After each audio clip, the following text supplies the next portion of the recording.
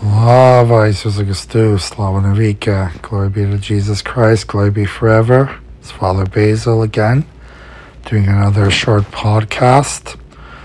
As many of you know, I will be moving in a couple of days to a new city, Yorkton, and there's a lot of work involved with that, of course. So I'm just keeping my podcast short for the time being. So, remember we were talking about the Divine Liturgy and how the Divine Liturgy helps us to become closer to God in spirit and body. So, the first two reasons why we participate in the Divine Liturgy, I mentioned in the past, were because of adoration and thanksgiving.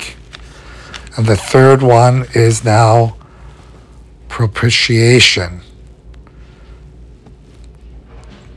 The Divine Liturgy is the most powerful sacrifice or propitiation or atonement because it applies to sinful man the price of our redemption paid by our Lord by the sacrifice of the cross.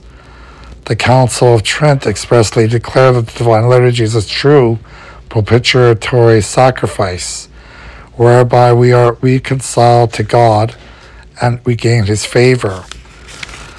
As a sacrifice of propitiation, the Divine Liturgy has the power of satisfying for those temporal punishments which, after the pardon of mortal or venial sin, would otherwise have to be undergone either in this world or in purgatory.